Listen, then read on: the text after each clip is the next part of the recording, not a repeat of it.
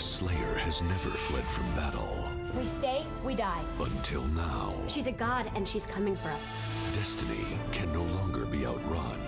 We have to keep moving. 3 episodes until the WB series finale. An all-new Buffy.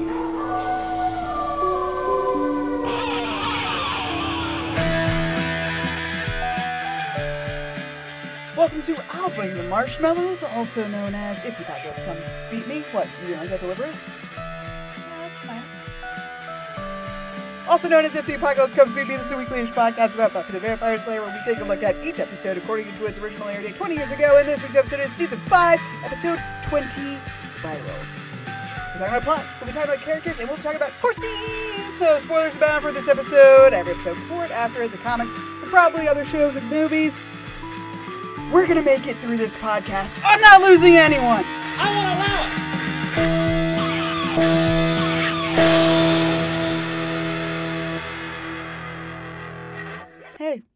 Hey, welcome back. Welcome back, everybody. My name's Kelly, and I'm here, as always, with my wonderful co-host, Stacia. Say hello. Hello. Daniel, my other co-host, say hello. Whoosh! All of a sudden, a Beat Me Pod is standing right there in front of us, all skanky and blonde, and thinking it's all that just because some bumpy heads kiss its stinky feet. Beat Me does have nice feet, though. Never forget. We don't say that enough. But we aren't here to talk about feet, because, nope. We're here to talk about episode 20 of season 5 of Buffy the Vampire Slayer, Spiral, which originally aired. I think I want to jump to the writers. Who cares about when it aired? I mean, I care. Originally aired May 8th, the year 2001, written by Stephen DeKnight. This is the second of 5 for him. Last one was Blood Ties. The next one will be All the Way. That's the season 6 Halloween episode. So Stephen DeKnight, I'm sure I mentioned this during Blood Ties, but yeah, he will go on to write for some of the comic for season 8 and does a bunch of Angel episodes too. So. Directed by James A. Contner. This is 14 of 20 for him. Last was I Was Made to Love You, and next will be Dead Things, which I did not know what episode that was. It is the episode where Katrina comes back and Warren kills her. And then Buffy is framed for the murder, or Warren does magic on her to make her think she murdered Katrina. And Buffy is so upset about it that she turns herself into the cops, or at least tries to. I wonder if we'll talk about the consequences of killing mortals in this episode. Stay tuned. What happened in this episode? Not Dead Things, because that's not for a long time. In this episode, we pick up exactly where we left off. Glory has burst through the dorm room. Tara has accidentally, unknowingly, shown Glory that Dawn is the key. So, exit pursued by a bear or Helgod. We run so comically, run away from Glory, who is conveniently hit by a truck to slow her down, which leaves Dawn, Buffy, Willow, and Tara able to escape to the fortress that is Xander's apartment. And we need an exit strategy. Buffy doesn't want to fight. She can't fight. So we got to go. Luckily, Spike has stolen, we assume, a Winnebago. And we're on the road. We're going to go ahead and try to, head for somewhere. We're going somewhere. No one knows. We are just leaving town. That's the important thing. Unfortunately, the Knights of Byzantium, hey, remember them? They were only like 5 seconds of 2 episodes earlier, but guess what? They matter. And they're going to be in the show for a long, long time. No, actually, they're all going to be dead by the end of the episode. But they attack the Winnebago in an awesome, awesome fight scene. Winnebago is toppled. And then our gang has to, on foot, find the nearest shelter, which luckily is just right down the road. You can see it, actually. We crashed within sight of the combination gas station, auto shop, motel. I don't know what the hell this thing is. But we hole up there. Oh, by the way, in the Winnebago fight, Giles, grievously injured. Got stabbed, wash style, right in the torso, spear through the windshield. So he's dying. The Knights are surrounding the building. Willow puts up a little barrier spell, so that holds him off for a minute. But Giles is dying. Luckily, we have a handy-dandy medical intern, Ben, who we can call because we memorized his phone number. And he just comes to help Giles. Unfortunately, for the gang, they don't know this, but we'll kind of know it as of the next episode. Ben is Glory, and Glory is Ben. And Ben does just that, transforms into Glory. Glory snatches Dawn and runs away. Buffy doesn't take it well, slumps onto the ground, and the episode ends. So, fun facts. not really. There's not really a whole lot to say about this episode. Both of my things come from Stephen DeKnight himself. The Winnebago scene apparently is an homage to the 1939 Western Stagecoach, which I have not seen, but I'm assuming people attack a stagecoach and then they have a fight on top of, inside of, outside of it. I'd like to propose a toast. Major, Gatewood, Ringo, your health. Thank you, sir.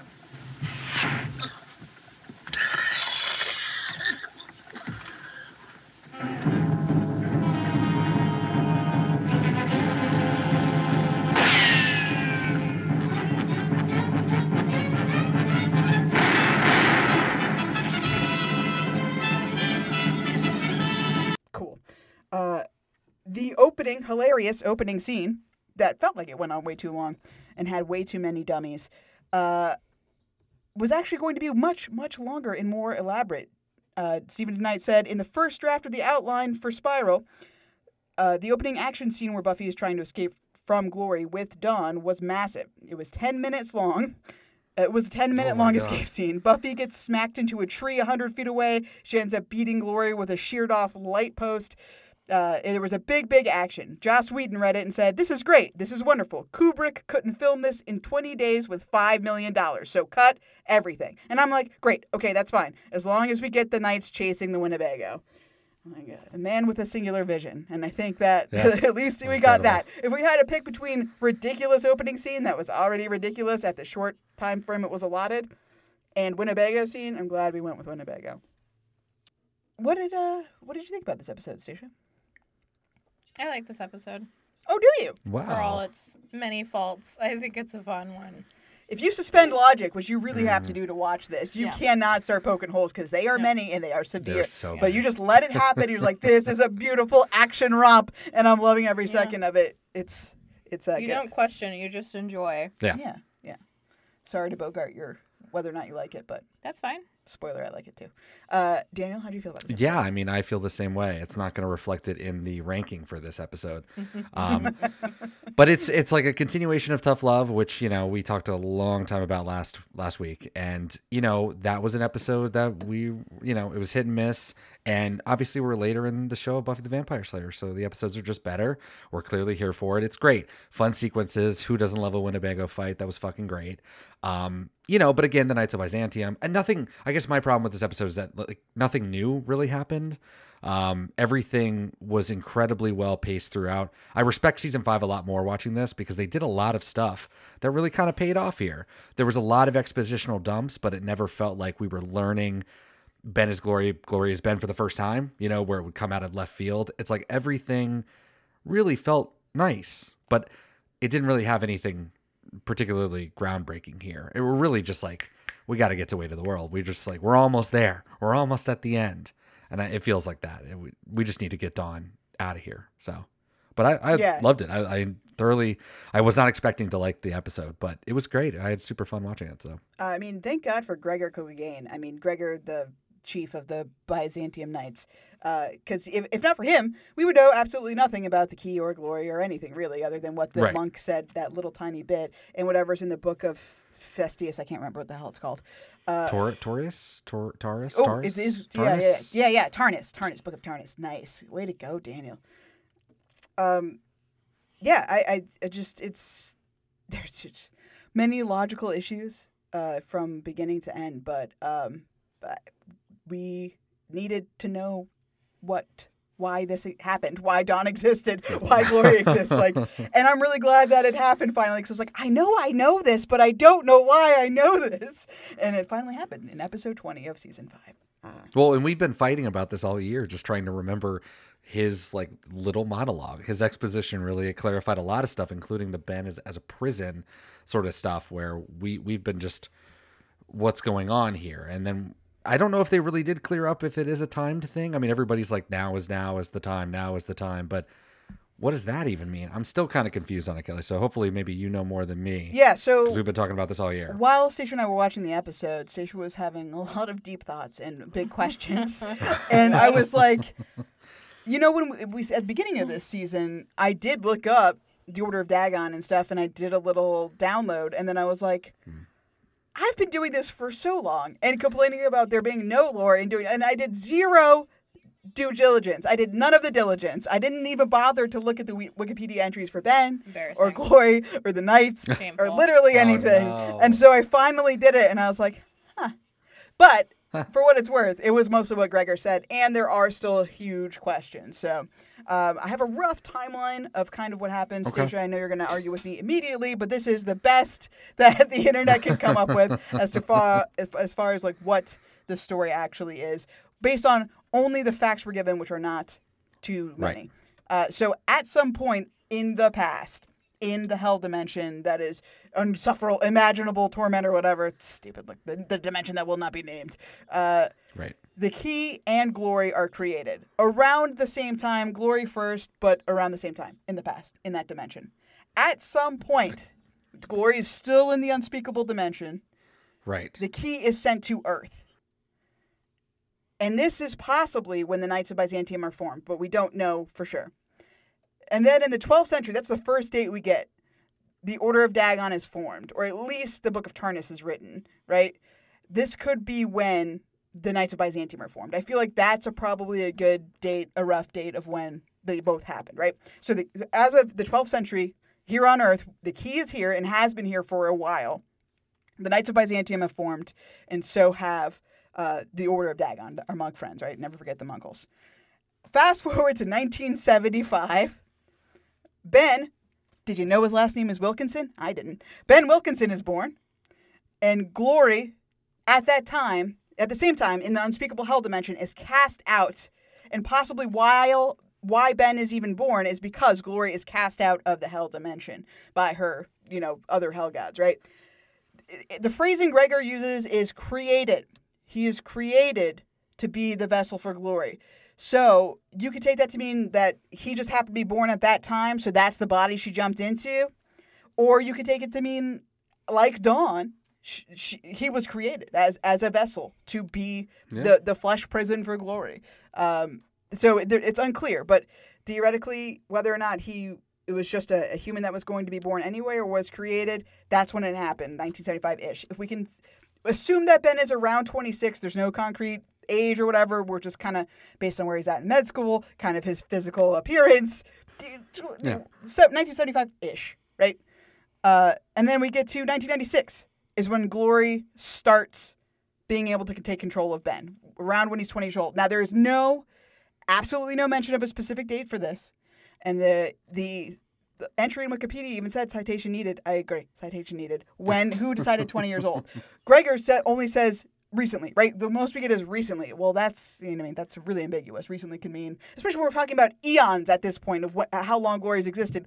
What is 6 years recent, or is 6 years 5 seconds ago? We don't know, but we're gonna say 1996-ish is when Glory starts to appear, be able to control Ben's body, and then obviously, he definitely seems okay with it too. So it's definitely, that's what always confused me a little bit too. Is he seems quite comfortable in this arrangement. So this is not 1 year, right? It's something that he's been struggling with for at least a minute, right? So that makes a little sense. It has to be at least a couple of years. It could be anywhere from today till the time he was born, but we'll say 6 years feels like a good number for some reason.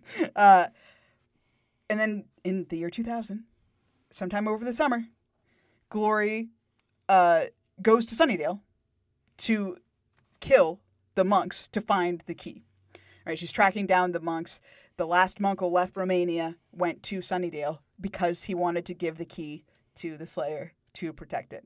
They ran out of time. Glory started manifesting. Shit is happening. They had to get out of there. They went to the Slayer. The Slayer is in Sunnydale. Now, the Wikipedia entry or whatever, all the information I could glean, is implying Glory went to Sunnydale during the summer. And that would make sense because she was in Romania, right? We have that scene of the monks running away. While they're in Romania, she's on their heels. So she was there at one point. Mm-hmm. And then obviously he's now here in Sunnydale. But Ben is pretty fucking established in Sunnydale. He's been going to med school here. I mean, he might have just moved, but he doesn't really say that. He seems like he's been around. So that really throws a wrench. That's one of the big problems. It's okay, I know Glory can take his body wherever, whenever, but if she wasn't already in Sunnydale, then how come Ben has been so entrenched here? And if she was already in Sunnydale, it seems like a long trip to go to the Romania. But if that's where they are, that's where they are. It's just so convenient and coincidental that they ended up back in Sunnydale. So that's a little weird. And then, the final piece of the puzzle, what I've been calling the quickening, to Stacia's chagrin, and I will stop now because it has a name. What is the name of the moment that is everything's coalescing, that we have to have the key can only open at a time? It's called the big day. It's called the big day. So the big day is coming up. The key can only be utilized. The portal can only be opened on the big day at a specific place. Of course, it's Sunnydale. So Sunnydale, sure, Yeah. convenient again. Good. The reason why it's called the big day is that's because what all the the people that have been brain sucked by Glory refer to it as big day. It's coming, whatever. That they haven't said big day yet, I don't think, but there's never an actual name for it, so it's just called the big day. As far as to why it has to happen on that day, or why it has to happen on a rickety tower built by insane people in Sunnydale, we don't know. And the most we get is from Gronks. Yes, her name is Gronks. She's a named character, saying that the signs are in alignment. So because the signs are in alignment, the big day is nigh. Time to move and shake. Anyway, so Stacia, do you have anything that you want to poke holes into, or have any remaining questions that I can not answer for you regarding the family? Just wondering why you think Ben is well established in Sunnydale. I guess because it seems like he's been at the hospital for a while, right? Why? And because he's never once said, "Oh, I just moved here." But I guess, no, you don't have to disclose that, sure. But I mean, he's an intern. Yeah. He's not like in his third-year residency or anything. True. So he could have even just got out of medical school somewhere else, right? And then Do we? The only thing I would poke a hole maybe is maybe I misheard you or something. But the key, we're saying that the key was sent here in the 12th century, or because they says that the key is as old as the beast itself, right? So. Well, what's the point of the key? The key was like on her home dimension the whole time. Why was a key made? yes. What are we doing? So one of the world's deepest mysteries, right? Okay. I mean, Also, and that's fine. if the other two hell gods could send her to Earth without the key, then why doesn't she just do that to go back? Because sometimes there's only one-way doors, you know what I mean? Sometimes they lock from the outside or whatever. You can't get back in. Just is what it is. Find a window. I don't know. Because you could go through the door, but then it's locked. You can't get back. But yes. And we never meet the other two hell gods. No. No. Come I on. don't even think they get named, do they? No. Of course not. I mean, we can't do that. No, I mean, you we can't think- even come up with something for the big day. Do you think the other two hell gods are like Horrificus and Terriplicus? Yeah. I hope so. Because those are excellent names. But I highly doubt anyone thought to do it. Scarificus, Horrificus, and Glorificus. Nice. See, I trio. don't know if there's still a concert, but they used to do in Australia. There was a concert called Big Day Out. Oh, yeah. And I wonder if they got confused too. Maybe it's just like the day to go buy tickets. Big day. I was on sale. Big day's on sale. Go get the tickets, right? I mean, how do we know? Yeah, I hate it. Glory wasn't creating crazies. She was just creating music enthusiasts. And they just are all really bummed that now they have to build this tower. Right. And then the Order of Byzantium, which I'm sure we can, even roll into here, they are an earthly order. Yes. Or are they then how the fuck do they know all this stuff Yeah. about other dimensions? I mean, where's that coming from? Is that just a Sunnydale thing and they just know because they've done their own independent research? But like, why doesn't Giles know about them? Like where are these people? How do they constantly live? I mean, we talked about this the first time we met them. Why the fuck? How the fuck? Mm-hmm. And I still feel that way. Like, where the fuck did these people come from with all this chainmail and stuff? If they're not from America, like, where'd you guys get all this stuff? Like, how'd you guys all travel and coordinate to come here of all places and go out to the desert? And where'd the horses come from? Like, come on, man. Yeah, it's the reason we know that they've been around for a while is because Gregor says countless generations of my people have been seeking the key. So we know that it's been a while, and that's why I was like, well, maybe the Order of Dagon in the 12th century and the Knights of Byzantium kind of came up together. Like, who knows what came first? But at some point, one religious order found out about the key, and the other one tried to stop them and keep it for themselves. And the monks were successful, the knights were not. So that's it as far as that. We just know that the key came to Earth before Glory, well before Glory, because Glory's only been here for 26 years. And we can believe that in a way. I mean, I guess they were like magic people, so those clerics were doing magic stuff, but they could also have a very watered down version of what is actually at play here. You know, over generations, you know, these things dull in terms of like what the thing actually is, and you know, you're just sort of protecting something. You don't really even know what you're Playing a very long game of telephone.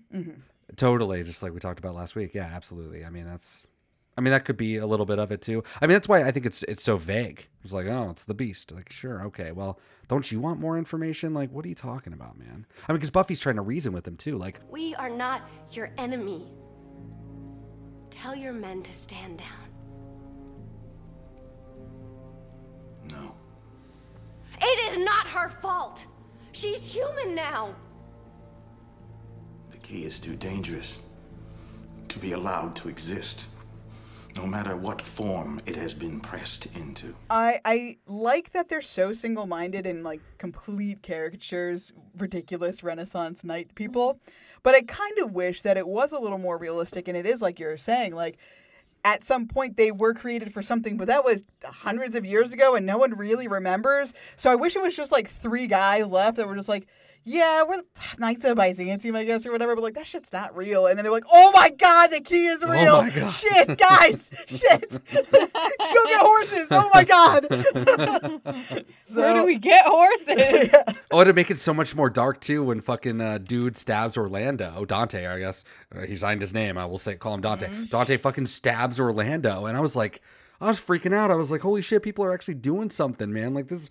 They're just killing people. Like, I mean, that would be so much more funny if it was just 3 of them and it's like, Orlando, you gotta go, buddy. Bam, die. Like, what the hell? What are we doing? There's nothing to fear, my brother.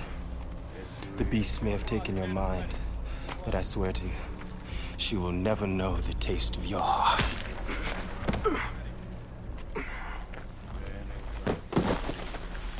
But for what seems to be at least a couple hundred, and they would claim thousands, right?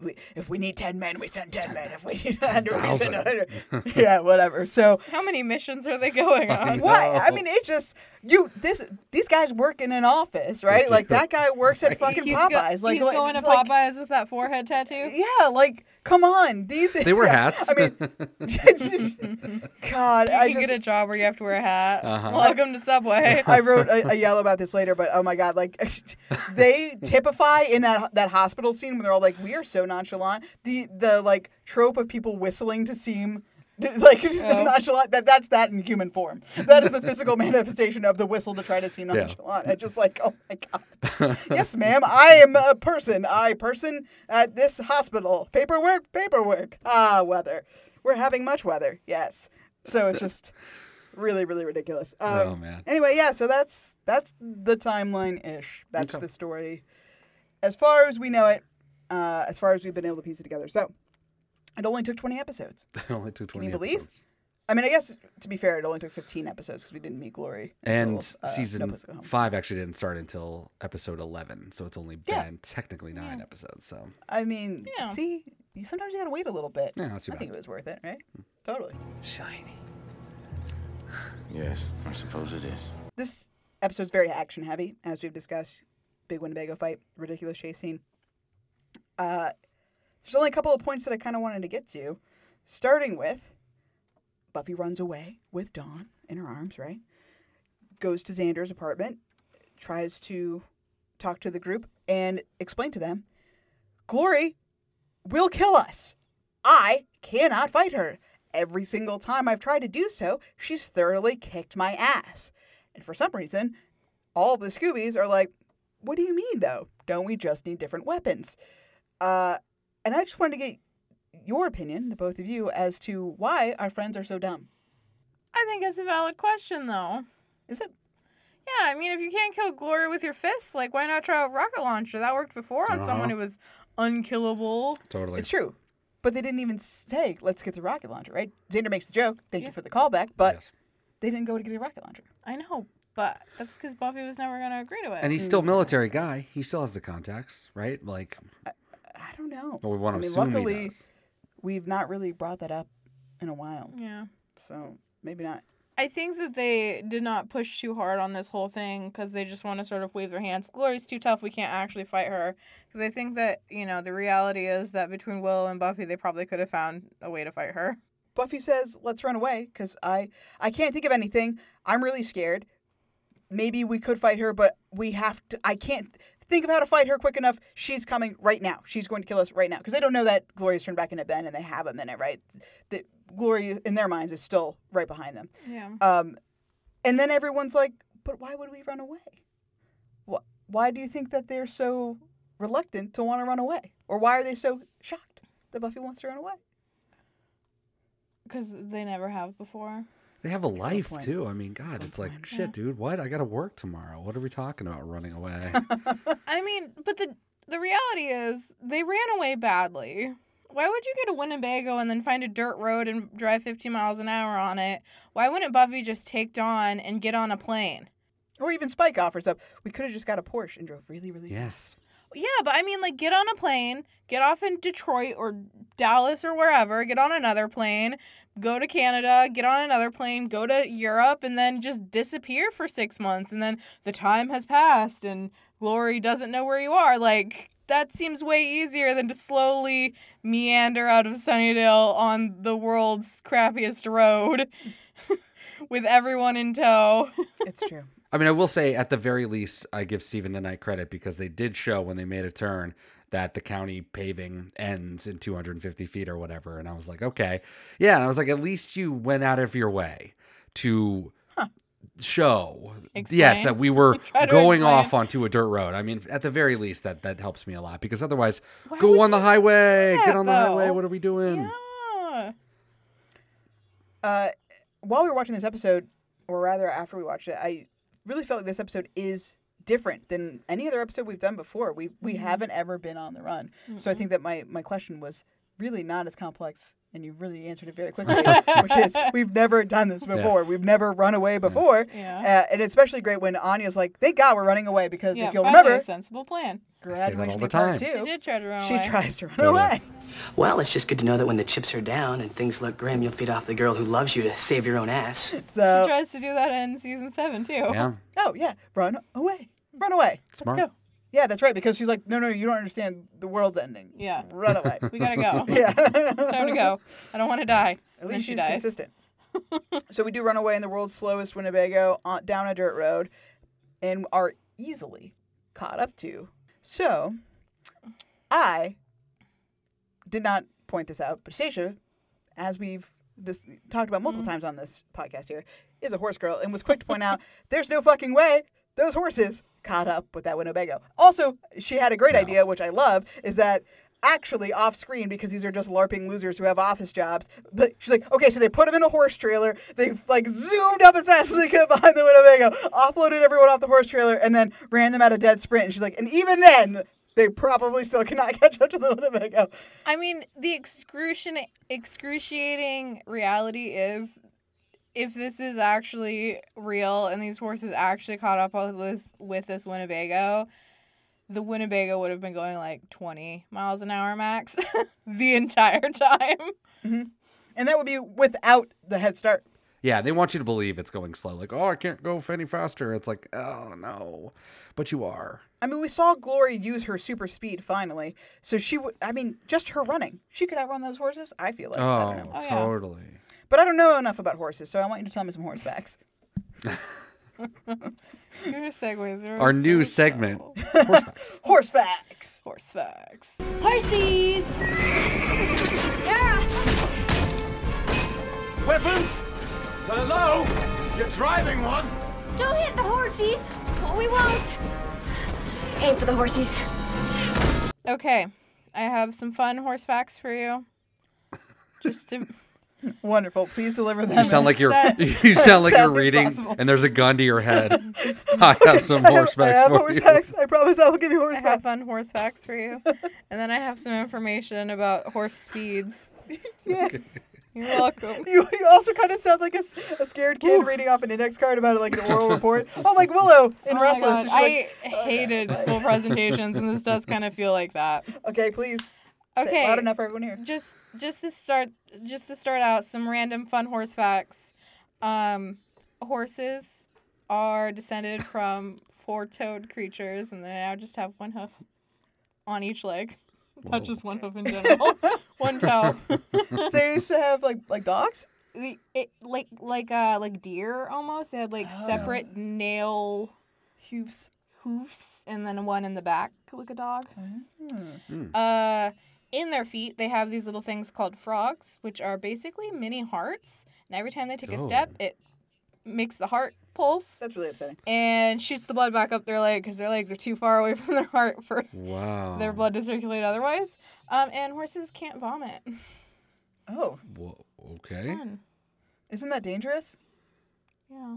Doesn't that make them die sometimes? Yeah. That's crazy. Oh, that's so sad. Poor horses. Yeah. Tell me if... give me more. Fun horse facts? Because I'm sad. I don't think I have fun horse facts. Oh, Jesus.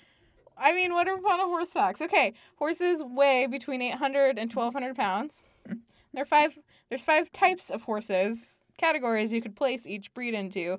Light, draft, gaited, warm-blooded, and pony types. Ponies. Pony. Which are not small horses. Which are not baby horses, which is what I thought. Not baby horses, but they are like small horses. But there are also tiny horses. Tiny horses. Different than ponies. Tiny horses, different than ponies. Miniature horses. Miniature, yeah, that's what I mean. Yeah. Buffy has super strength. Why don't we just load her up like one of those little horses? And then if you breed a horse with a donkey, you get a mule. Right. And mules are sterile. You can't breed a mule with a mule to get more mules. Right. Mules only come from horses and donkeys. Very strange. Weird. Okay, so the big deal. Getting down to it. Horses as creatures of movement. As they're often described. Okay, horses have different gaits, which humans have gaits too, although we probably don't really think of it like that. But like walking, jogging, running, horses have essentially three similar gaits. First one would be called walking. Similar to a human's walk, one could say. Horses average about 4 miles an hour walking, which is twice as fast as a human walking. Their next gait is called a trot, which is the equivalent to a human jog, about 8 to 12 miles an hour. The next gait they have is either called a canter or a lope, depending on if you're writing English or Western. Not that it matters. You said it's called a cantaloupe? Canter. They're cantering if you're writing English. Gotcha. And you're loping if you're writing Western. But you can't ever canterlope. That wouldn't make sense. But it's the same gait. It just has two different words. Okay. So if you're cantering / loping, you're going about 12 to 15 miles an hour. A gallop would be like a full-on sprint, like the fastest you could possibly go, 25 to 30 miles an hour on average. The fastest horse currently was clocked at 43.97 miles per hour. Winning Brew, thoroughbred racehorse. Its name is Winning Brew? Winning Brew. Nice. Brew like, I don't know, a potion. B-R-E-W. Like beer. Yeah. Yeah, like beer. Or a potion, whatever. Yeah. Potion's cool, that's fine. But the fastest speed ever clocked by a horse was 55 miles an hour. That was a quarter horse. Basically, if you're going to take a very short view of horse racing, there's two kinds of horses that generally are raced. Thoroughbreds, which do the longer races, and then quarter horses, which they're called quarter horses because they run a quarter mile. And quarter horses tend to be stockier and musclier, so they're like more powerful, so they can run faster, but only for short distances, whereas thoroughbreds can maintain a higher level of speed for a longer period. And then, fun facts. Some horses are special. They have more gaits. There are extra gaits that some horses get to have. Oh. These are all collectively called ambling gaits, and if you have a horse that does one of these things, they're called gaited. Remember the 5 types of horses? You could have a gaited horse. And some of the most famous ones, Tennessee walking horse, they do something called a running walk, which is between like a trot and a canter. It's fast, but a lot smoother than a trot. It's very comfortable for someone who's riding them. The American saddle horse does something called racking or a rack, which is, again, same kind of idea. Most of these are some sort of like super walking version, like faster than normal walking, fancy little footwork. It looks pretty cool when you see it. Yeah. Peruvian Pasos have Paso Ilano, and I think they actually have another additional gate on top of that, but I didn't super look into it. And then the Missouri Foxtrotter does, shockingly, the Foxtrot. The Foxtrot. That's incredible. I want to see that. So there we go. Facts about horses. I want to learn from you. All right. But I don't want to dress like you. Again, you're annoying me. I thank you very much. Yeah. I'm really glad that you have had this opportunity to showcase something that's a wonderful fact about you. Near and dear to your heart. But so back to the topic at hand. If we're to believe that these horses are galloping, yeah. which they can't maintain for that long, they're going max 30 miles an hour. And they can't do that for long, right? No, you wouldn't. Yeah. I mean, you'd be like a human. Like, you get tired after, like, a mile, maybe. If you're, like, running your top speed, I would guess that would be about as far as they could go. If you're, like, trotting a horse, you could ride them all day like that. Can you make them do that crazy Tennessee walking forever? Yeah. Yeah. Oh, Actually, God. that's another thing about gaited horses. It's fast, it's easy for the horse to maintain, and it's really comfortable for the person riding them. So they're actually really great for, like, trail riding and, like, long range distances. And that's why, like, the Tennessee walking horse, they were bred on plantations, which is, like, super dark, but basically so that you could the master of the plantation could comfortably travel from one side of its property to the other side of his property quickly. Yeah, So- it's important for the slave owners to be comfortable. Yeah. And, you know, those poor gaited horses have, like, a dark little history because they have, like, competitions where they get judged on it, and people will do, like, really mean things to their horses to get them to do higher, better steps. Yeah. God damn. It's supposed to be, like, you know, like, illegal. Not, I don't think actually illegal, although probably illegal because it's animal cruelty, but, like, against the rules, but it's hard to spot sometimes. Is this where dressage comes in, where we're doing the dancing? No, dressage. Dressage is its, like, own thing. Horses are so weird. They have so many things, but, like, warm-blooded horses, which is one of the types, are often used for dressage, and so that's, like, a very, like, European thing. Those are all bred in Europe, and Wait, all horses are warm-blooded. What? no, it's like a type where they're like. It's like they're mammals. I'm very confused now. Yeah, I mean they are all warm-blooded, but that's, like, the type of horse that it would fall into, like a Hanover horse or whatever. They're all basically bred in Europe, and they're all sort of, like, larger, calm, like, beautiful horses. I just want to dance. Yeah, that horses. just the gays of the horse world. This is the future liberals want. Gay horses in America. Yeah. Most of anyone that's, like, been around horses, unless you, like, live on a plantation or something, you've probably only been around either light horses, which are, like, quarter horses, thoroughbreds, Arabians, like Appaloosas, basically any kind of horse you can think of, or maybe a draft horse like a Clydesdale. Mm-hmm. Those are the bigger horses. Those are the biggest horses. They're my favorite. They're so big. I like love them. Those are like the ones that you would see in like war horses. Anytime you see really big ones, those are those guys, Yeah. right? Not Clydesdales necessarily, but draft horses. Right? Yeah. I've always been a big fan of horses that you can feel when they're running, like in the ground, because they're shaking. Oh, like the they're ground. vibrating the ground. Yeah, you Damn. can feel it. That's Yeah, intense. draft horses are also really common on farms because they are great at Pulling stuff, yeah. plows and carriages and heavy things. Makes sense. But they're probably way slower, right? They probably don't run as fast. So we couldn't have Clydesdales here Yeah, running. Draft horses are definitely like I'm pulling a very heavy weight moment versus I'm running very fast. Gotcha. Or Yeah. maybe if they were riding draft horses, they could have towed the Winnebago to another place to be fixed. Probably could have. Or crushed it from the sides. Everybody just comes in at once. Boom. Yes, destroy the Winnebago. Do we see horses in the show outside of this? No. Yeah, not that's too really, bad. yeah. Maybe on Angel, I could see him riding a horse like a tool. Oh, absolutely not. I mean, maybe in Plurt's Glurb. There might be horses in Plurt's Glurb. There might be. Yeah. One more fun fact: horses can sleep laying down or standing up. Oh, Yes, I knew that. I did not know that. Yeah. Amazing. Because they're prey animals. They're prey animals. Yeah. That's why they got their eyes on the side of their heads. What eats horses? Predator animals have their eyes forward like humans. Oh yeah, I guess like zebras get eaten by lions and shit. Yeah. Mm. Lions, cougars, bears, Oh my. that All right. kind of stuff. Well, That's their defenses. Big teeth, fast little feet. big teeth, fast feet. Big teeth, fast feet. Horses, animals of motion. Big teeth, fast feet. Horses, hire me for your marketing. I'm ready.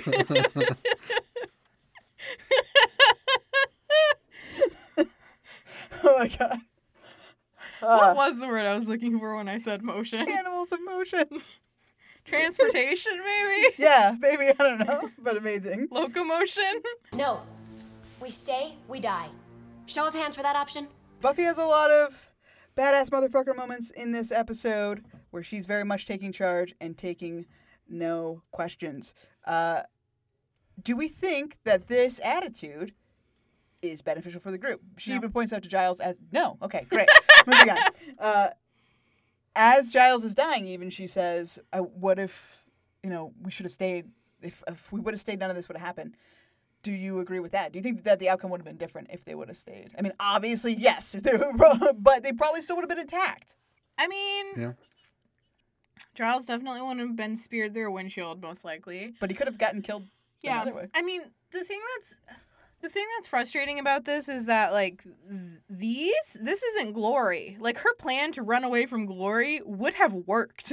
Yeah, that's true. These are completely unforeseen random consequence. And also, I mean, I know that we get that, like, little scene where the guy's like, shiny pretty girl.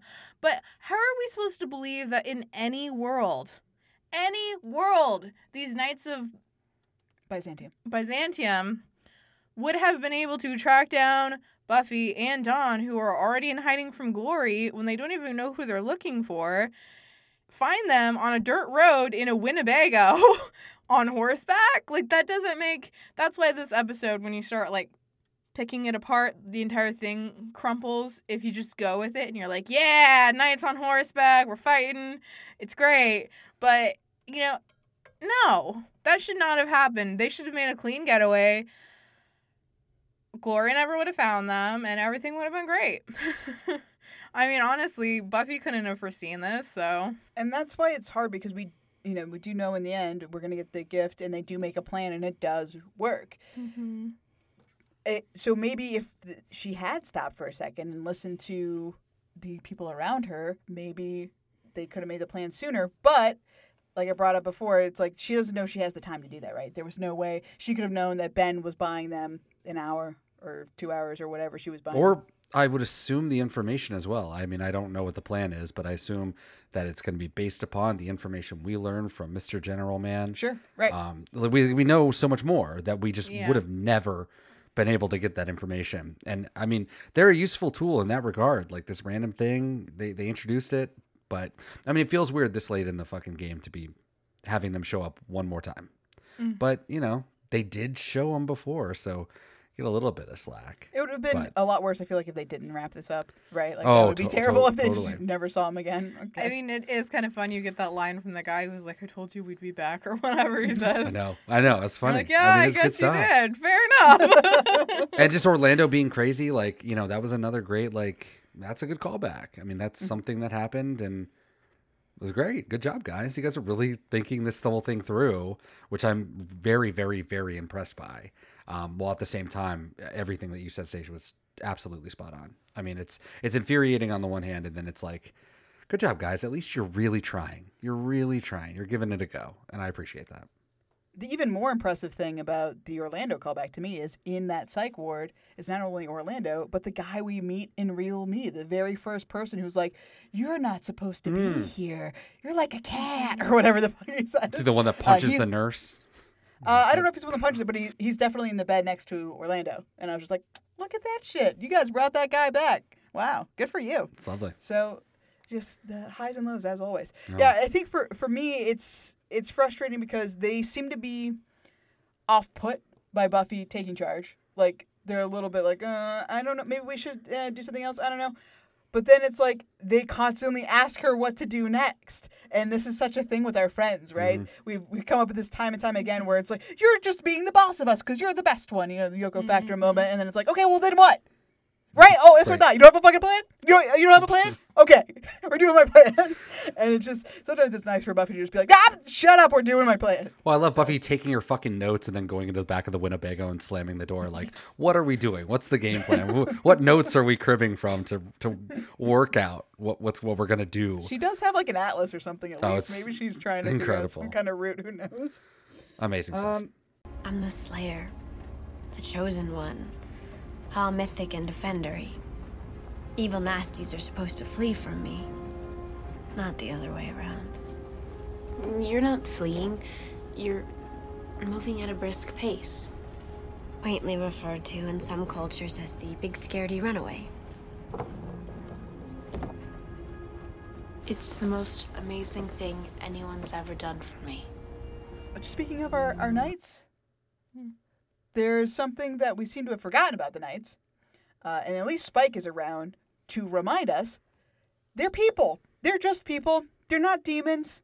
They're just people. They're just LARPers, but they're people. You know? Sure. And Spike punches one of them and goes, my head. And then we make the joke about, what are you going to do, throw mind grenades at him?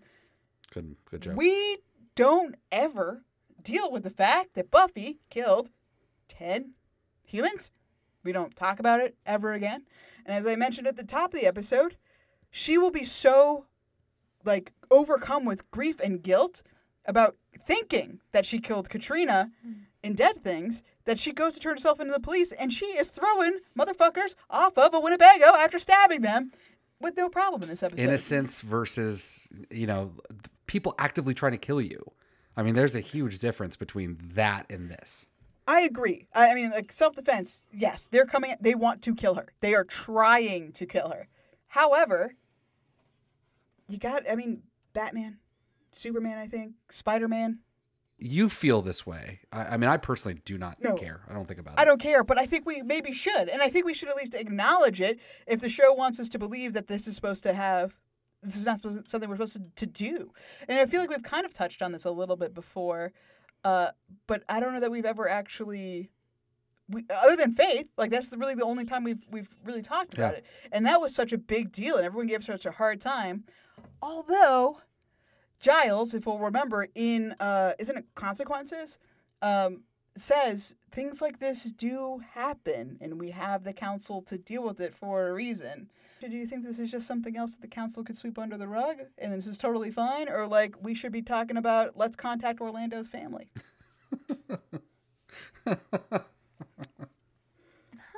Maybe not Orlando, because Dante's the one that did that. Yeah, that's true. That's fucking true. Oh, fucking Dante, man. I mean, he took him out, though, early, which was good. He didn't have to suffer the wrath of glory. I mean, that was a pretty brutal kill. Yeah. So. Yeah. I'm just saying, should we be having a very special episode of Buffy where she has to deal with the consequences of that? I mean, I get why they swept this under the rug because they needed some way for her to deal with it. And they mostly dealt with it by having Glory come and kill all of them. Yes. So, the implication is maybe she just threw them off the Winnebago, except for that one guy she hit square in the chest with an axe. Yeah, that one's kind of, murder. hard It's to fine. believe. He's just it's a flesh wound. Chainmail. It's fine. Yeah. In reality, I think that, you probably would have to, at some point, deal with that. But, there's no time for it because they're in crisis mode. They have to get Dawn, and then, Buffy goes catatonic, and then, before you know it, Buffy's dead. And then when she comes back, it's been 4 months later, and killing humans is old news. Yeah, that's true. Fair point. I just wonder, I know we're well aware that the Sunnydale Police Department is completely inept, but we're outside of Sunnydale at this point, and I worry No one's that... finding those bodies. Okay, well, see, that's a good point. I mean, in terms of a special episode, it would be like having a special episode on all the people killed who were in the initiative. We don't care about them, and we can't care about this, right? I mean, the two of them, that's why this episode also sucks, is it's just heavy initiative vibes, and I'm over, as we all are, very over this. Go away. No, thank you. If you have to, whoever kills you, I don't really care at this point, so. We do need them to go away. The difference with the initiative and these is that Buffy didn't kill any of the initiative guys. Yes. Fair. That's always been the key. And I think she said something along those lines, we don't kill humans. That's a line we don't cross to Faith. And then she just, Until my sister's involved. Yes, yeah. True. And an axe to the chest. Or she was young at that point, and then she grew up and realized that's not necessarily true. I mean, if what Giles said, which is like, hey, sometimes this does happen, maybe a little part of her is like, all right, man, I'm going to be a little bit less dogmatic about this. And if people are about to kill me, I'm not going to question if they're human or not, and I should care or not. And I'm just going to take care of it. Maybe. And then with Dawn, you just kind of, everything gets amped up at this point. You know, episode 20, everything has to be amped up. So it's like, I'll fucking kill anyone. I mean, she was like up in that general's face. I mean, if it wasn't Glory, it would have been Buffy for sure. The instrument of chaos must be destroyed. Look at her that way again, and she will be the last thing you ever see. As I've been told, you protect the key of the beast. It's not that simple. Earlier in this season, when we meet Orlando, when we meet the Knights of Byzantium, Buffy fights 3 of them in an alleyway and doesn't kill any of them. Yeah. She lets them go, Yeah. presumably because they're people. Yeah. So what's changed? I think if I had to put a fine point on it, I would say maybe the issue is just persistence. Like, they're not going to stop. Whereas before in the alley fight, it's like, okay, I'm not going to kill you because you're going to run away. I told you to run away, and they do run away, and that's fine. But if Orlando had turned around, tried to kill her again, maybe she would have killed him on the spot then, too. Maybe. And then with General Forehead, whatever his name is, Scarface, what is his name? Gregor. I think you're right. I think Buffy might kill him. But, I mean, you know, if he wasn't a hostage and valuable in that regard, but that's fucked up. He's tied to a post. He's not trying to kill her. Like, that's... But he that ran didn't happen, he ran into that pillar himself. So I think he put himself in this situation because he is really bad at being a general. That's all I have to say. He's terrible. true. Why was he in there? Why wouldn't you send all of your men in there? Why did you go? Come on, man. Because they need to kill the key, the instrument of chaos. The I know, key's but- link must be severed. Such is the will of God. What is unclear about this? Bring me the key. Go in there, grab the key, bring it to me. I'll kill the key. Come on, I'm not running in there because I'm gonna run into that pillar, and that's what I did, and I got knocked out. Nobody pushed me. Nobody made me do that. I just ran into a pillar. But he's one of those guys that's like, you know, I got to be the first in for battle or they're not going to respect me. We see, I mean, I know that, Kelly, because of all the scars on his side. That's how they told me that he's a badass, just like another Gregor from another show that must not be named. This was a character Kelly made for a video game. Mm-hmm. Did I? Every character you make has facial scarring. Oh, yeah. That is true. Every single one. That is true. You've been making Gregor since 2001 and you just didn't even know it. You got to know that they've been through some shit. People need to fear you. Characterization. That's true. No personalities here. Just this. That's my personality. Thank you very much. This beautiful shot of Gregor with a sword, I completely forgot my one and only fun fact that wasn't about Stephen DeKnight. This is only the second episode where Buffy actually uses a sword. I don't know if 100% that's true, but definitely the other big one that comes to mind, and it may in fact only be the other time, is Graduation Day Part 2, where she fights Angel.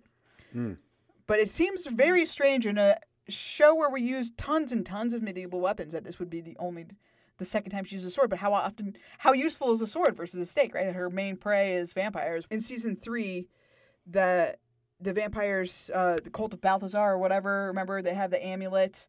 They have two swords. They're like hallmarkers. They carry 2 swords, but I don't know that Buffy ever grabs one. Well, they always gotta be using swords. It's called a Uzi, you chump. Would have saved your ass right about now. Do either of you have anything else to say about this episode? They want to point out before you yell? No. Are you sure? Because it really seemed like yes. My deep thoughts, but they don't really have anything to do with this specific episode, and they don't fit in yelling, so they're just my secret deep thoughts. Okay. How about this? Oh, secret deep thoughts. Along with horse facts, we're having a new segment in this episode called Deep Thoughts with Stacia. Deep Thoughts with Stacia. That was creepy. A new theme song. Please tell me. Okay. You can just read them. See, I wish this was a visual medium so that we could do like a really like fuzzy thing and just have your like voiceover come in and just be like thought and then My fade face. out and then fade back in. Like really soft music. Please. I'm gonna feel weird about this now. can't do this. What is humanity? How could the monks manifest a soul? Is God real? Does he answer prayers?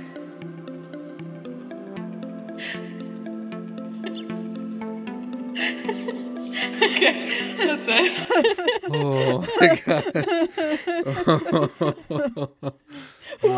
Why was this making you so existential? I mean, how did the monks create Dawn?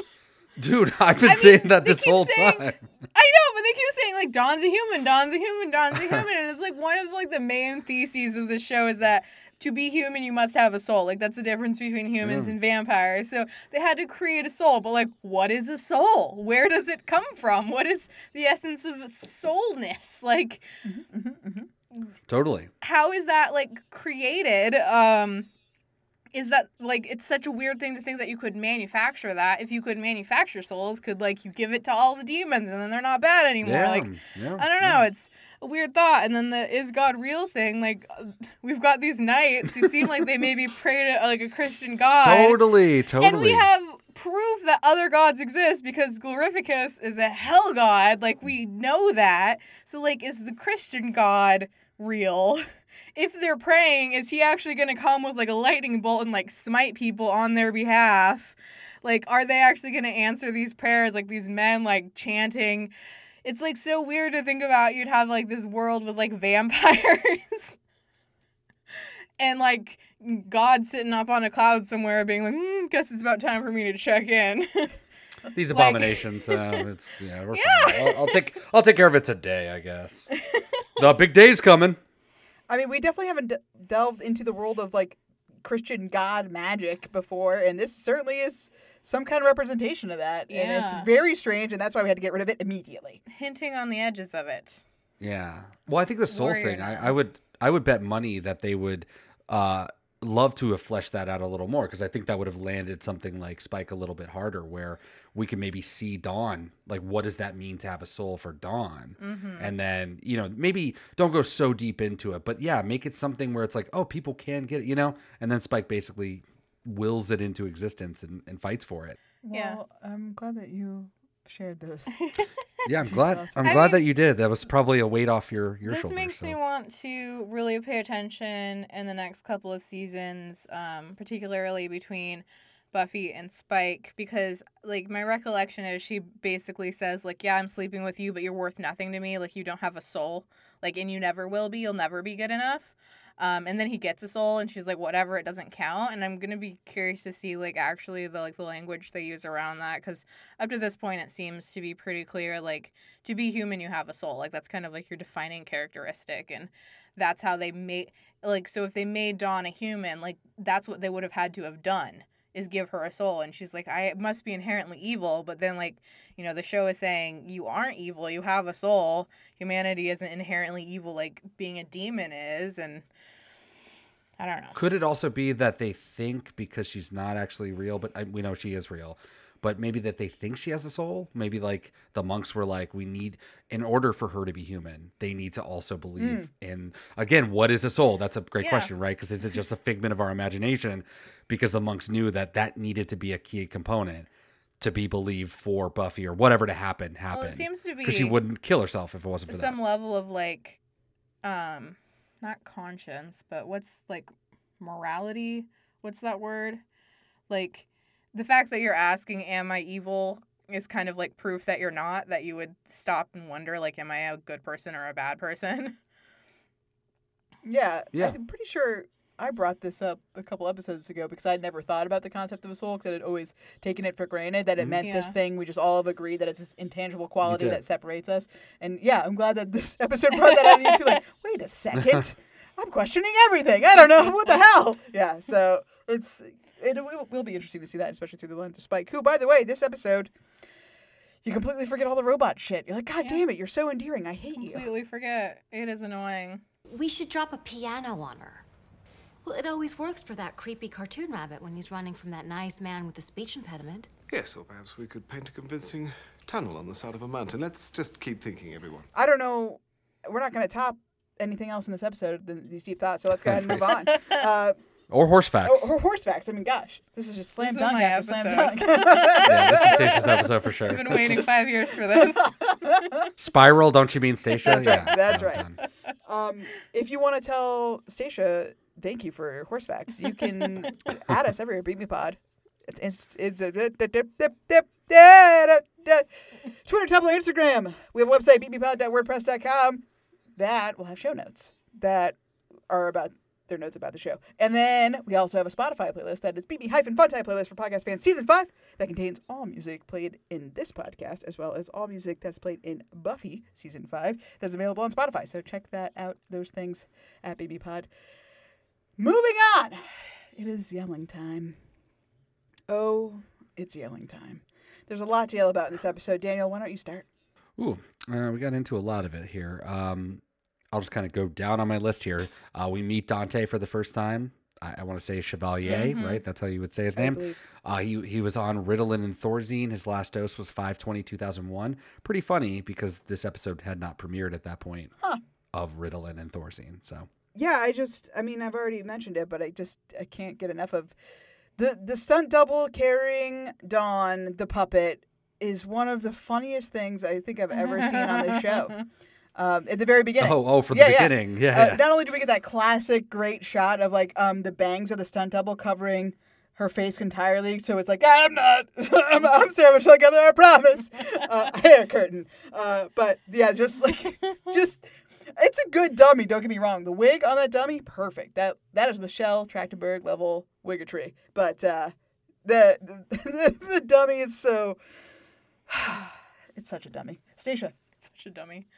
Completely unrelated to the show, but the moment when Buffy's like, Chuck, and then Gloria gets hit by a truck, my only thought was, and that's how Glorificus died. No, I'm totally kidding, but she did get seriously injured.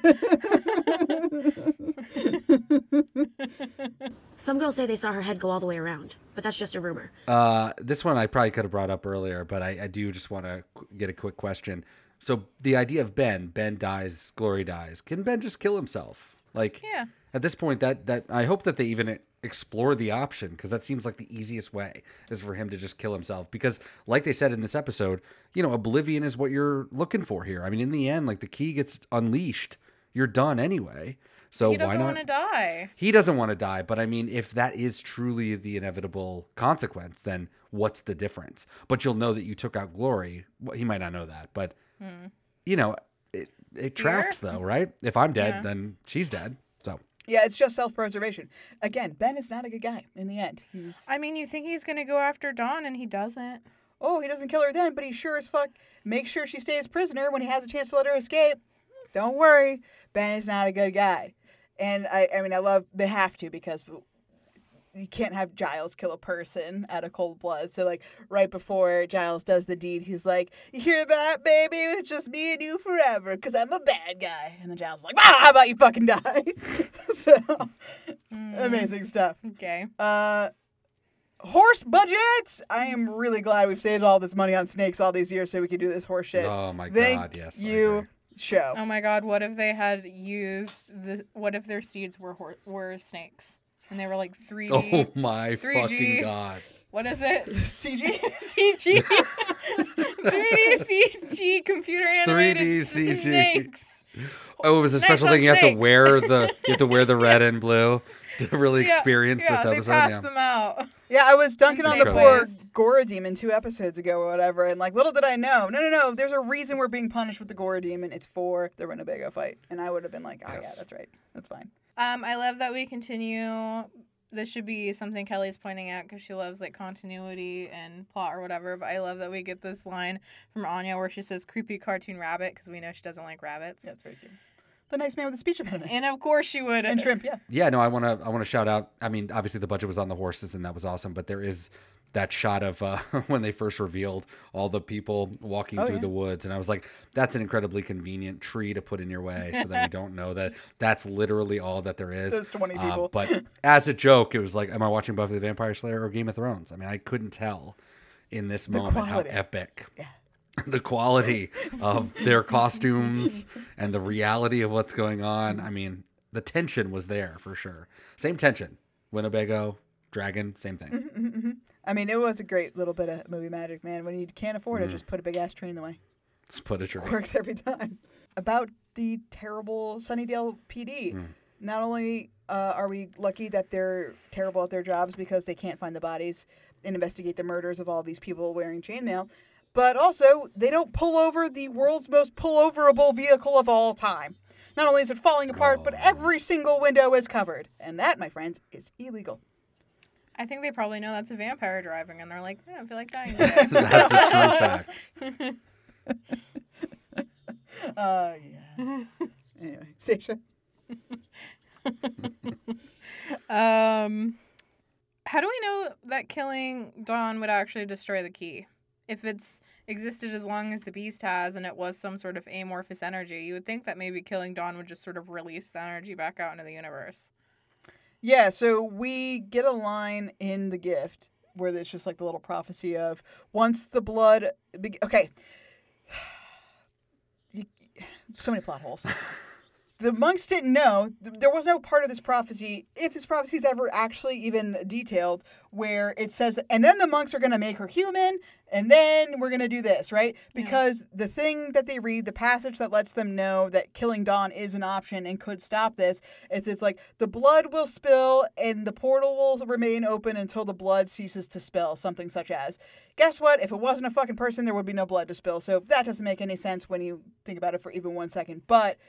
yeah, there's no reason. And actually, later, apparently, it must be in season 10 or 11 or something, Dawn starts disappearing. I think that's in season 9 because the Seed of Wonder gets destroyed or whatever. All magic is gone. Dawn is magic. Dawn doesn't actually exist. So she starts to disappear. And apparently in season 10 or 11, she becomes the key again, or the key power that she's had all along is accessed, and she herself is able to open portals and shit. And so, like...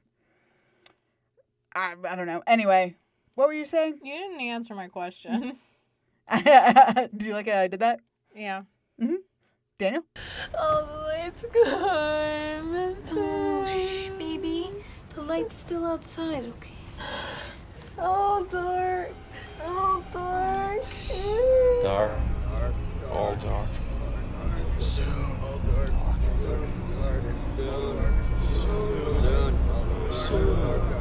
Soon. It's coming. The signs are in alignment. Soon victory will be in our grasp. All we need to do is seize the moment and squeeze until it bleeds. Shout out to Tara in this episode. Poor Tara. She almost straight up died by looking at horsies out the window, and Willow literally saved her life. She would have absolutely died. And I was really feeling for her. You know, it kind of like at the end of the last episode, we didn't get enough time with it to really make it feel that deep. But God, when she was like freaking out on the in the van, it was tough stuff. And obviously in the gas station too. That's good. I mean, I'm sad about Tara. So I do have to say, and I don't know if this is like super insensitive or what, but like Amber Benson plays this version of Tara way better than actual Tara. Damn. It's just true. She's way more compelling. She's way less stiff. She like feels believable. And again, it's like shocking because you go back to Tough Love and that was such a bad scene on the park bench. And it's like, so I don't think it's her acting ability. I really don't. I mean, I was convinced in that moment, but now it's like clearly she can convey something. She made you feel something. It felt, she feels real. That person feels kind of real. Whereas like the Tara that we know outside of that is like this really cardboard, very stiff figure. So I don't think it's Amber Benson. I don't know. I think she's getting like line reads from the producers and stuff saying, no, say it, pretend like you're a fucking robot. Say it this way. Pretend like you're stoned out of your mind at all times. Yeah. Say it this way. So like, and it doesn't help that she's a new character every week, right? So it's like we have to do something new. So I really want to know what Buffy told Ben when she called him to be like, hey, my kind of father figure, previous school librarian, current mentor that I can't talk about for a special secret job that I have is stabbed through the abdomen and is currently bleeding out in the middle of an abandoned gas station / motel in the middle of Joshua Tree. I don't know how far away you are or if you're busy or working today, but like, I don't want him to die and this is awkward, but I can't call the police. or an ambulance. So if you could like come and like bring some Band-Aids, like that'd be great. Sorry we didn't go on a date. Oh, you lost your job? I'm so sorry. Yeah, can you please come anyway with drugs? Thank you. Yeah. What we do know is that she didn't say, and by the way, there's 40 knights standing outside who are going to weirdly stare at you as you come in to this abandoned. Yeah. Wow. That is true. I'm going to have to jump right onto that because the guy, Gregor, totally great in this episode. But the one misstep for me was when he turned to ostensibly a doctor and was like, hey. Would you die for them? Because that is what your future holds if you align yourself with the Slayer and her misguided people. It's my life, and I'll do what I please with it. It's not just your life. Unimaginable legions will perish, including everyone here. You can stop this. You can save all their lives by ending one. The little girl. The key. Destroy it, and the will of the beast will be broken. She will fade. A distant memory. And all of this madness will end. Do you want to get out of this situation that you seem to be fine with? Murder. There's a little girl over there. Why don't you go fucking kill her? And we'll all just leave. It'll be fine. And it's like, ignore what? The Party City costume. Listen to my words. Right. Like, utter insanity. I mean, and Ben just like, and that's the thing too. Like, that made me think exactly what you said, Stacia, which is like, you didn't tell him, like, you think that Ben rides this hard? That he'll show up at a LARP convention and feel comfortable, like, just walking inside through them? But then he did. He was like, no big. Have you ever seen the full moon ER on a Saturday? So maybe Buffy has a really good read of character. She just knew that Ben is a ride or die doctor guy. I don't know. I guess. I fucking guess. You would think, though, that if he got there... Well, first of all, I feel like on the phone he should have been like, is Dawn around? Totally. And then Buffy would have been like, why do you care about my little sister? And he'd be like, bye, click. I would assume Sorry, that Giles. because he's the key, that Dawn is around and that you're in trouble because of Dawn. I mean, Ben, that's negligent. I mean, this helps you, Kelly. Yeah. Ben, obviously not a great dude because he shouldn't be there. Dawn. Or Buffy, like Buffy is connected to Dawn. You know that. That sucks. Yeah. That Your sucks, presence Ben. is a liability, brah. Stupid The Ben. man just doesn't care. He just doesn't care. If he did, he would kill himself.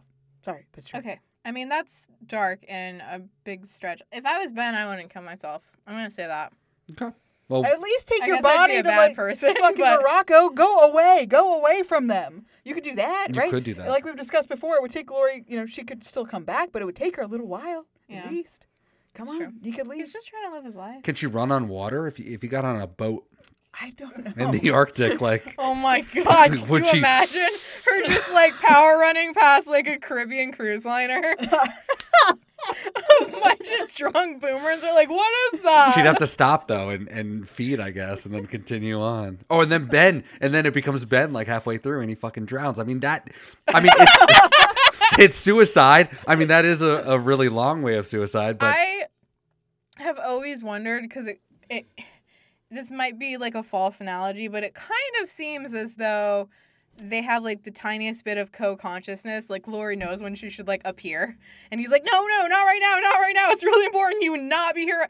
So, but it also feels like she's kind of like the Hulk. Like she should be his protector, and should want to be, because she doesn't want Ben to die, because then she dies. You would think that like if he tried to kill himself, he would Hulk out and turn into Glory, and Glory would be like, what am I doing with this gun? Throw it behind her and like go put on some shoes or something. Or like when Giles actually kills Ben, that, you know, he would turn into Glory and then smash Giles to pieces. totally, I think the lines are blurring. I think that's the only thing I can read there is like he seems to have it under control, and she's like, I just need to get the big day's coming. I need to be out here all the time. I can't have this shit going on anymore. So I'm gonna fight like hell to get back out into the world. But yeah, I mean, but in general, I mean, if we believe that she's been there since he was born, then I'm sure that's definitely been something. Well, I mean, how, again, she didn't actually know it, right? Or she was imprisoned inside of him. I mean, there's a lot more questions I have about that. Because was she doing anything to keep Ben alive over these last 20 years? Who knows? We don't know. Who knows? Who knows? Well, and also Ben seems to be under the impression that if she can't get the key, then she'll disappear. Yeah. He thinks that Glory will cease to exist if the key doesn't exist anymore. Which, if that is true, then Giles kills him for no reason. But we have no reason to believe that is true, because Ben's the only one that thinks that. And I was trying to. I would think it's not true. Yeah. I mean, he brought up the drugs too, and that the new minion lady who he's talking to Drugs. was intrigued by that. Was like, ooh, you want to put some drugs in? Like, I mean, what drugs would you possibly do? You would definitely like die trying to find the right drug. But like, that's an intriguing idea. I'm sure there might be a way to fucking like put her at Suppress bay. her, I mean, yeah. I don't Yeah. know, maybe, but probably not. Just a rapid fire cool things that Buffy gets to say in this episode. Truck. One of my favorite things ever.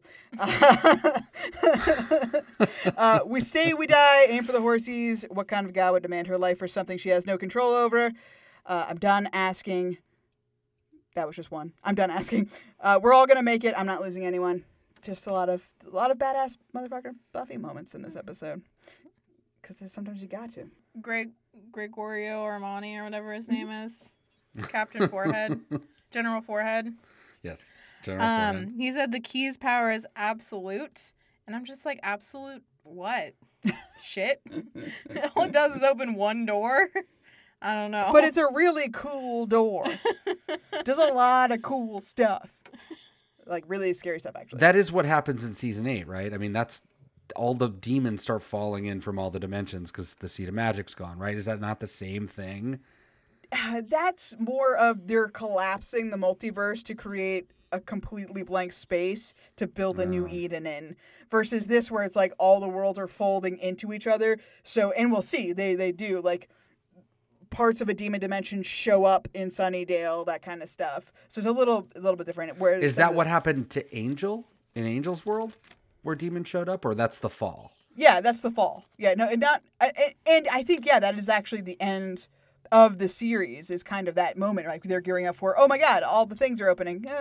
It is the kind right of the now same we fight. thing. Yeah, Totally. Yeah. Huh. But it's probably not every door opening, right? It's just Yeah. a door, like the main stuff that they are dealing with. Yeah, because it's just so different over in LA. You know, Yeah, the whole that's their universe. This is ours. It's fine. I mean, it's like an hour and a half away, man. It's just so far. Honestly, we wouldn't be making these jokes if we lived in England, because we would practically treat that as another continent. That's true. Yeah. Cornshire? Where's that? Cornshire. Oh, it's only 15 miles from London. Oh, might as well be in Exchequer. Right? Yeah. Who knows? Daniel? All right, I have last one here. I saw something called the United Electric Supply Company calendar inside of that gas station. Now, the gas station was pretty cool, obviously in Joshua Tree, outside of Joshua Tree. Mhm. So they probably filmed this when they filmed the fucking first scene when Oh, Giles definitely. and Yep. I mean, for sure. Or actually, no, well, yeah, probably that walk up was probably not even them. I mean, honestly, let's just be serious about this. They probably just did it on a soundstage, right? So, anyways, that calendar, I looked up the United Electric Supply Company, not a real thing. But it looks like I had to zoom and enhance, which didn't really work that well. But it looks like it's from Monterey, California, so that kind of checks out. And I looked up all of the dates on it, and based on the way that the calendar is ripped apart, the calendar is either from at the earliest 1995, which would have been 6 years before the events here, 1989 or 1984. And you could just keep going backwards in time. So I'm assuming sometime in the 80s, just because it's still there. Although it's like platboard and stuff. I mean, it could be super old. But the last time the calendar looked like that, Wednesday was the 1st of February, was 1995. But again, that place looks way older than that. So It who does. knows? Yeah. I mean, a lot of the vintagey signs and stuff, you would think that it's been... I mean, honestly, this thing would have been ripped down. For the age that it is, there's no reason why it should still be standing. But No, it's like it's a set. I mean, it's crazy. almost. We can't confirm, though. Glory in this episode, also very cool, I gotta say. I really dug the, hole punching through the force field, because she was so, like the way that she was genuinely annoyed by it, like, fuck! And then just punches it and it goes through. It's incredible. The Gregor thing, hey, look, it's Gregor. Now it's not, like, awesome. Like all the things that I love about Glory, it really manifested in this episode specifically because like she's scary. Like because we're 2 episodes away from the end, right? It's like we really got to ratchet it up, and she does. She's like, oh, I just saw that guy. He's dead now. I'm running 1,000,000 miles an hour. I'm in your face. I'm unrelenting. I will kill you. And I can punch through magic. I can punch through magic, guys. Like I killed everybody you were scared of a minute ago. Yeah, and they're dead. I mean, definitely the highest body count of anybody in the season for a long time. Just like I did wonder though, because she punches through the wall, the barrier or whatever. She's carrying Dawn, right? She leaves, and then Buffy smacks into the barrier, and she stands there. And you would think that at that moment, Glory is like power running away with Dawn. Buffy's standing there. She looks, she punches, she can't get through. She looks some more. She turns around, and then when they go back outside 3 seconds later, they're all dead. But like, was she watching them Glory kill all those knights? Because she wasn't reacting as if Glory was going on a mass slaughter.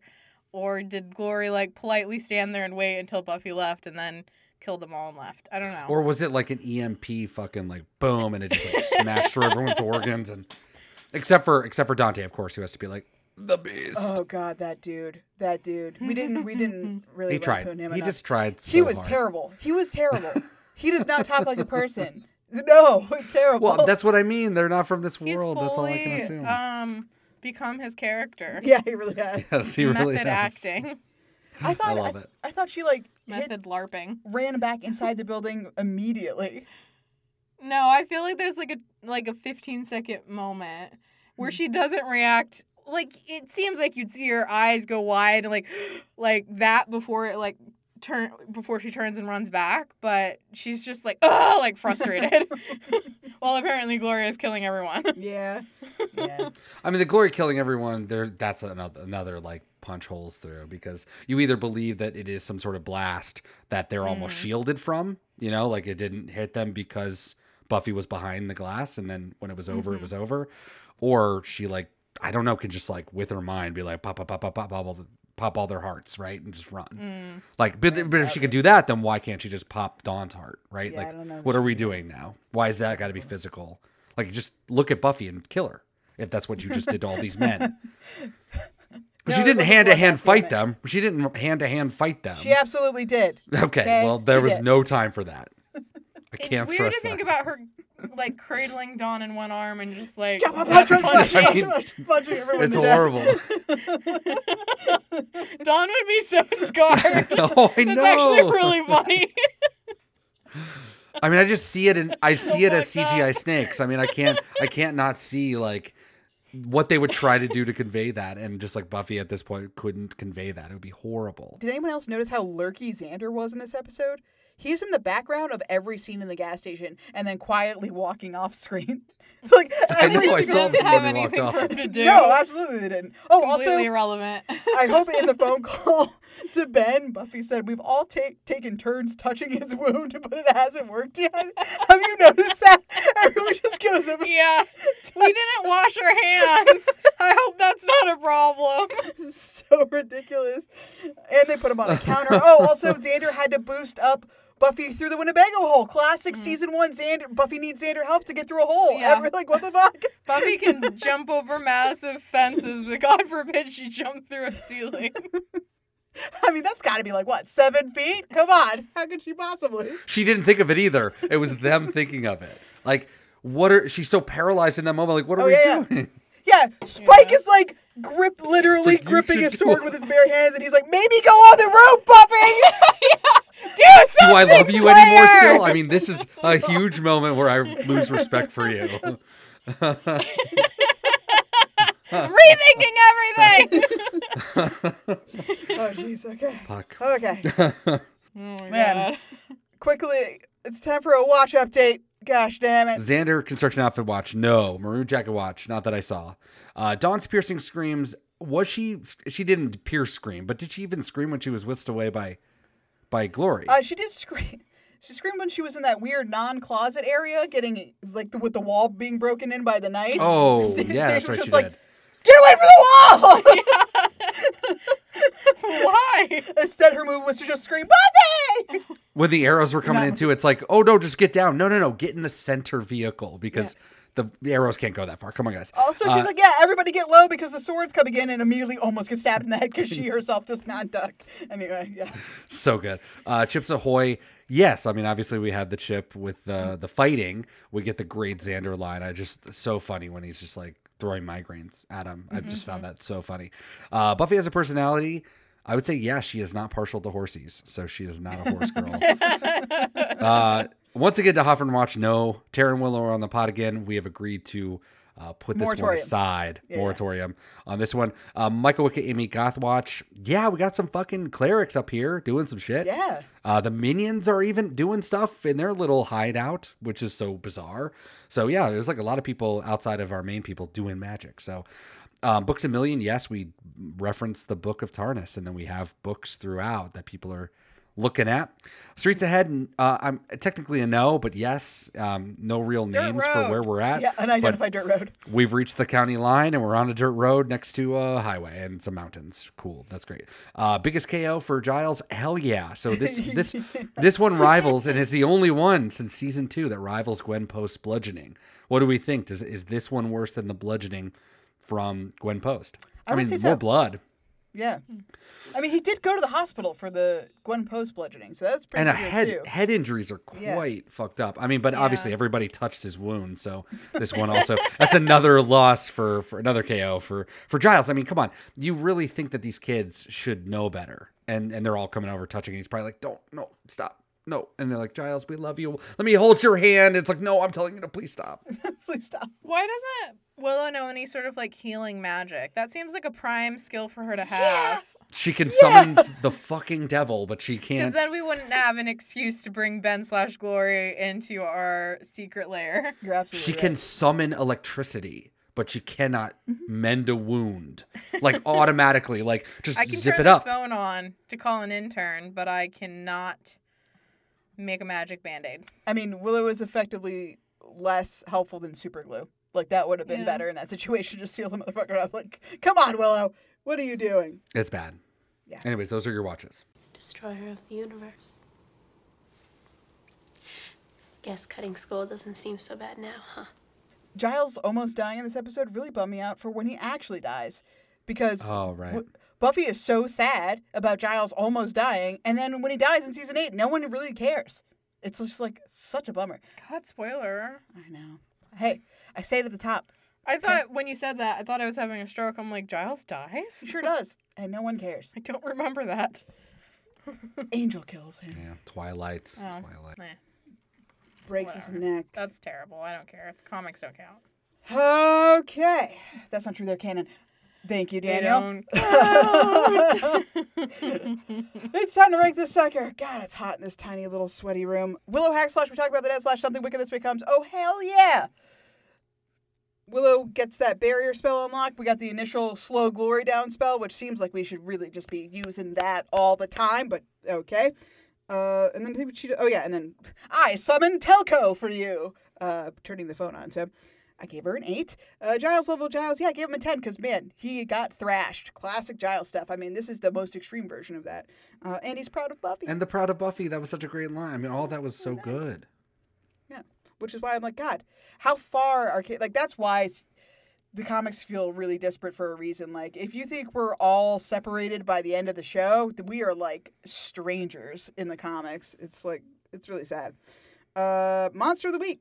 So, Knights of Byzantium, they are ridiculous LARPers, but I fucking love them. I'm so happy that this whole thing happened, because, like, what an amazing scene. Just suspend all logic and reason for 20 minutes and just enjoy the ride. I gave them an 8, and because mostly they just died. Yeah. They're really, really ineffective bad guys. They sure did die. So fun level 10, effective villain level 0, for an average of 8. That's how math works. Relationship goodness or badness, it's really tense. I don't know if you know, things are really tense right now. Our friends are not stoked that Buffy's taking charge, but then also disappointed when Buffy doesn't take charge. And that's not great. And Spike's there. Spike's doing good. People are like, I mean, Xander even lit a cigarette, so that's a positive. And Buffy, even though she is like, I'm the boss, is still being really vulnerable with Dawn. Like, they still are solid. So I gave it a 6. Things are tense, but at least we still have Dawn. Oh, just kidding. Dawn needs an adult. Yes, she does. She got kidnapped. She got kidnapped, guys. True. This is the lowest. We let it one. happen. We let her get snatched. I gave that a 1. Damn it. She needed an adult, and she got kidnapped instead. Episode specific. Buffy, you have to get up. We need you. 10 of 10. That'll be more powerful next episode when she does not get up for 45 minutes. 45 of our minutes. A day and a half of their minute? No, maybe it's like 6 hours. Who fucking knows? Anyway, 10 out of 10. That makes it... I didn't write the total. 43, I think. 43. 8 of 10 for the season. Right above Family and right below Blood Ties. Stacia, where did you rank this? I put this at 39 out of 98. It is below Triangle and above Buffy vs. Dracula. That's a good spot. You know what? Doing my rankings for this episode, I was like, oh my God, I really fucked up. And I really put Tough Love really high last week, guys. And I feel like you tried to talk me out of it. And it was too late. Because you wouldn't let me change it, even though I said I could change it. Can't change it. It's and science. it's way too high. It's too late. It's way too high. You're done. Anyway, where's so this is 39. Where's Dark Age? Come on. You know what we're here for. It's above Dark Age. Oh. Dark Age is right here. Nice. 46. Okay. That's right. Oh, yeah, because we established that it's still like the middle. Dark Age is still the middle. Pretty much right smack dab in the middle. Nice. Yeah, because we're almost at episode 100 because The Gift is episode 100. So, yeah. Yeah. We're at 98 right now. Nice. Daniel? Yes. No, I mean, this, my ranking, like I said at the top of the show, will not in any world reflect not only how fun this episode was to talk about, which usually marks a bad episode, but I love this episode was really fun to watch, but I do stand by the same things, which is like plot holes are bad, contrivances are bad. I don't like those things. And also we didn't learn anything particularly earth-shattering in this one. So it doesn't get to, I guess where I wanted to put this is that when I was looking at my numbers, Into the Woods and Shadow suck. We did not collectively like either one of those episodes, but those ones are in the 90s for me. And I'm going to put this one right underneath Tough Love because it's Tough Love Part 2. So this is going to be, Tough Love was 107. This is going to be 108 out of 137. I'm only doing it because with Into the Woods, it's the end of Riley. With Shadow, it's the start of the downfall of Joyce. Like, there are reasons behind some of the madness of those episodes. I don't like it, but I have to account for the next 2 seasons of the show. And I want to, this would have been a prime one that I would have put too high because I really liked this episode. And it was really, really fun to watch. But is that what I'm doing? I don't know. And you made a great point, Kelly, when you said, they're wearing the same clothes. Like, this is all a continuation. I wouldn't have caught that. I mean, I guess I sort of would, right? Because we pick up right where we left off. But I think it's really cool that all of it's contained at the end. But I think her going into the coma and then The Gift are just like two. We just move on from this aspect of it very quickly. So I think I can put this lower and be okay with it. So that's what I'll do. 108. Yeah, I think that you had to do what you had to do. And as much as from someone who jukes the stats constantly, I understand that sometimes I'm rating this because it was funny and sometimes I'm mad that it was funny. So I don't know. What are you going to do? You just got to fill out the bottom, man. Thought you were doing science. No, I am. I absolutely am. But I'm just saying, if somebody were juking the stats, they could be empathetic to Daniel's position. Right, and you are empathetic as a scientist. You're open-minded. Yes, we understand. But you do science only. Yes, obviously. I have the numbers. Okay, well, Spiral in the books. Man, I can't believe we're basically at a big, 2-part finale classic situation. It's not a part 1 and part 2, but it really is. It's just like one big episode. Although The Gift does feel pretty self-contained. But anyway, only 2 episodes left. We can't get there without the obligatory Stacia. Do you have anything else to say about this episode? Sure don't. Daniel, do you have anything else to say about this episode? Well, I just shut down mentally. Please join us next time for The Weight of the World. I hope it's as great as I remember it being. Until then, Stacia, say goodbye. Goodbye. Daniel, say goodbye. Beat Me Pod. Her name is Beat Me Pod, and she's your god, you little scab, not mine. You're goddamn right. See you for The Way of the World. Thank you for listening. Bye! Well, she talks about him, dreams about him. Are we there yet? Thinks about him all the time. Isn't that what small, irritating children do. She's got to have 'em, be lost without 'em. Do we know where we're going You yet? can see it in her eyes. There ought to be somewhere cut and slope up and give up the wheel. What is Hey, it? Gramps, bloody step on it. What is it with girls and horses? She says, now when I was a young girl, they were my whole world. They were my one safe place. Buffy! Buffy! Buffy, you have to get up! We need you!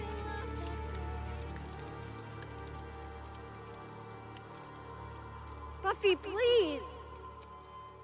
Buffy!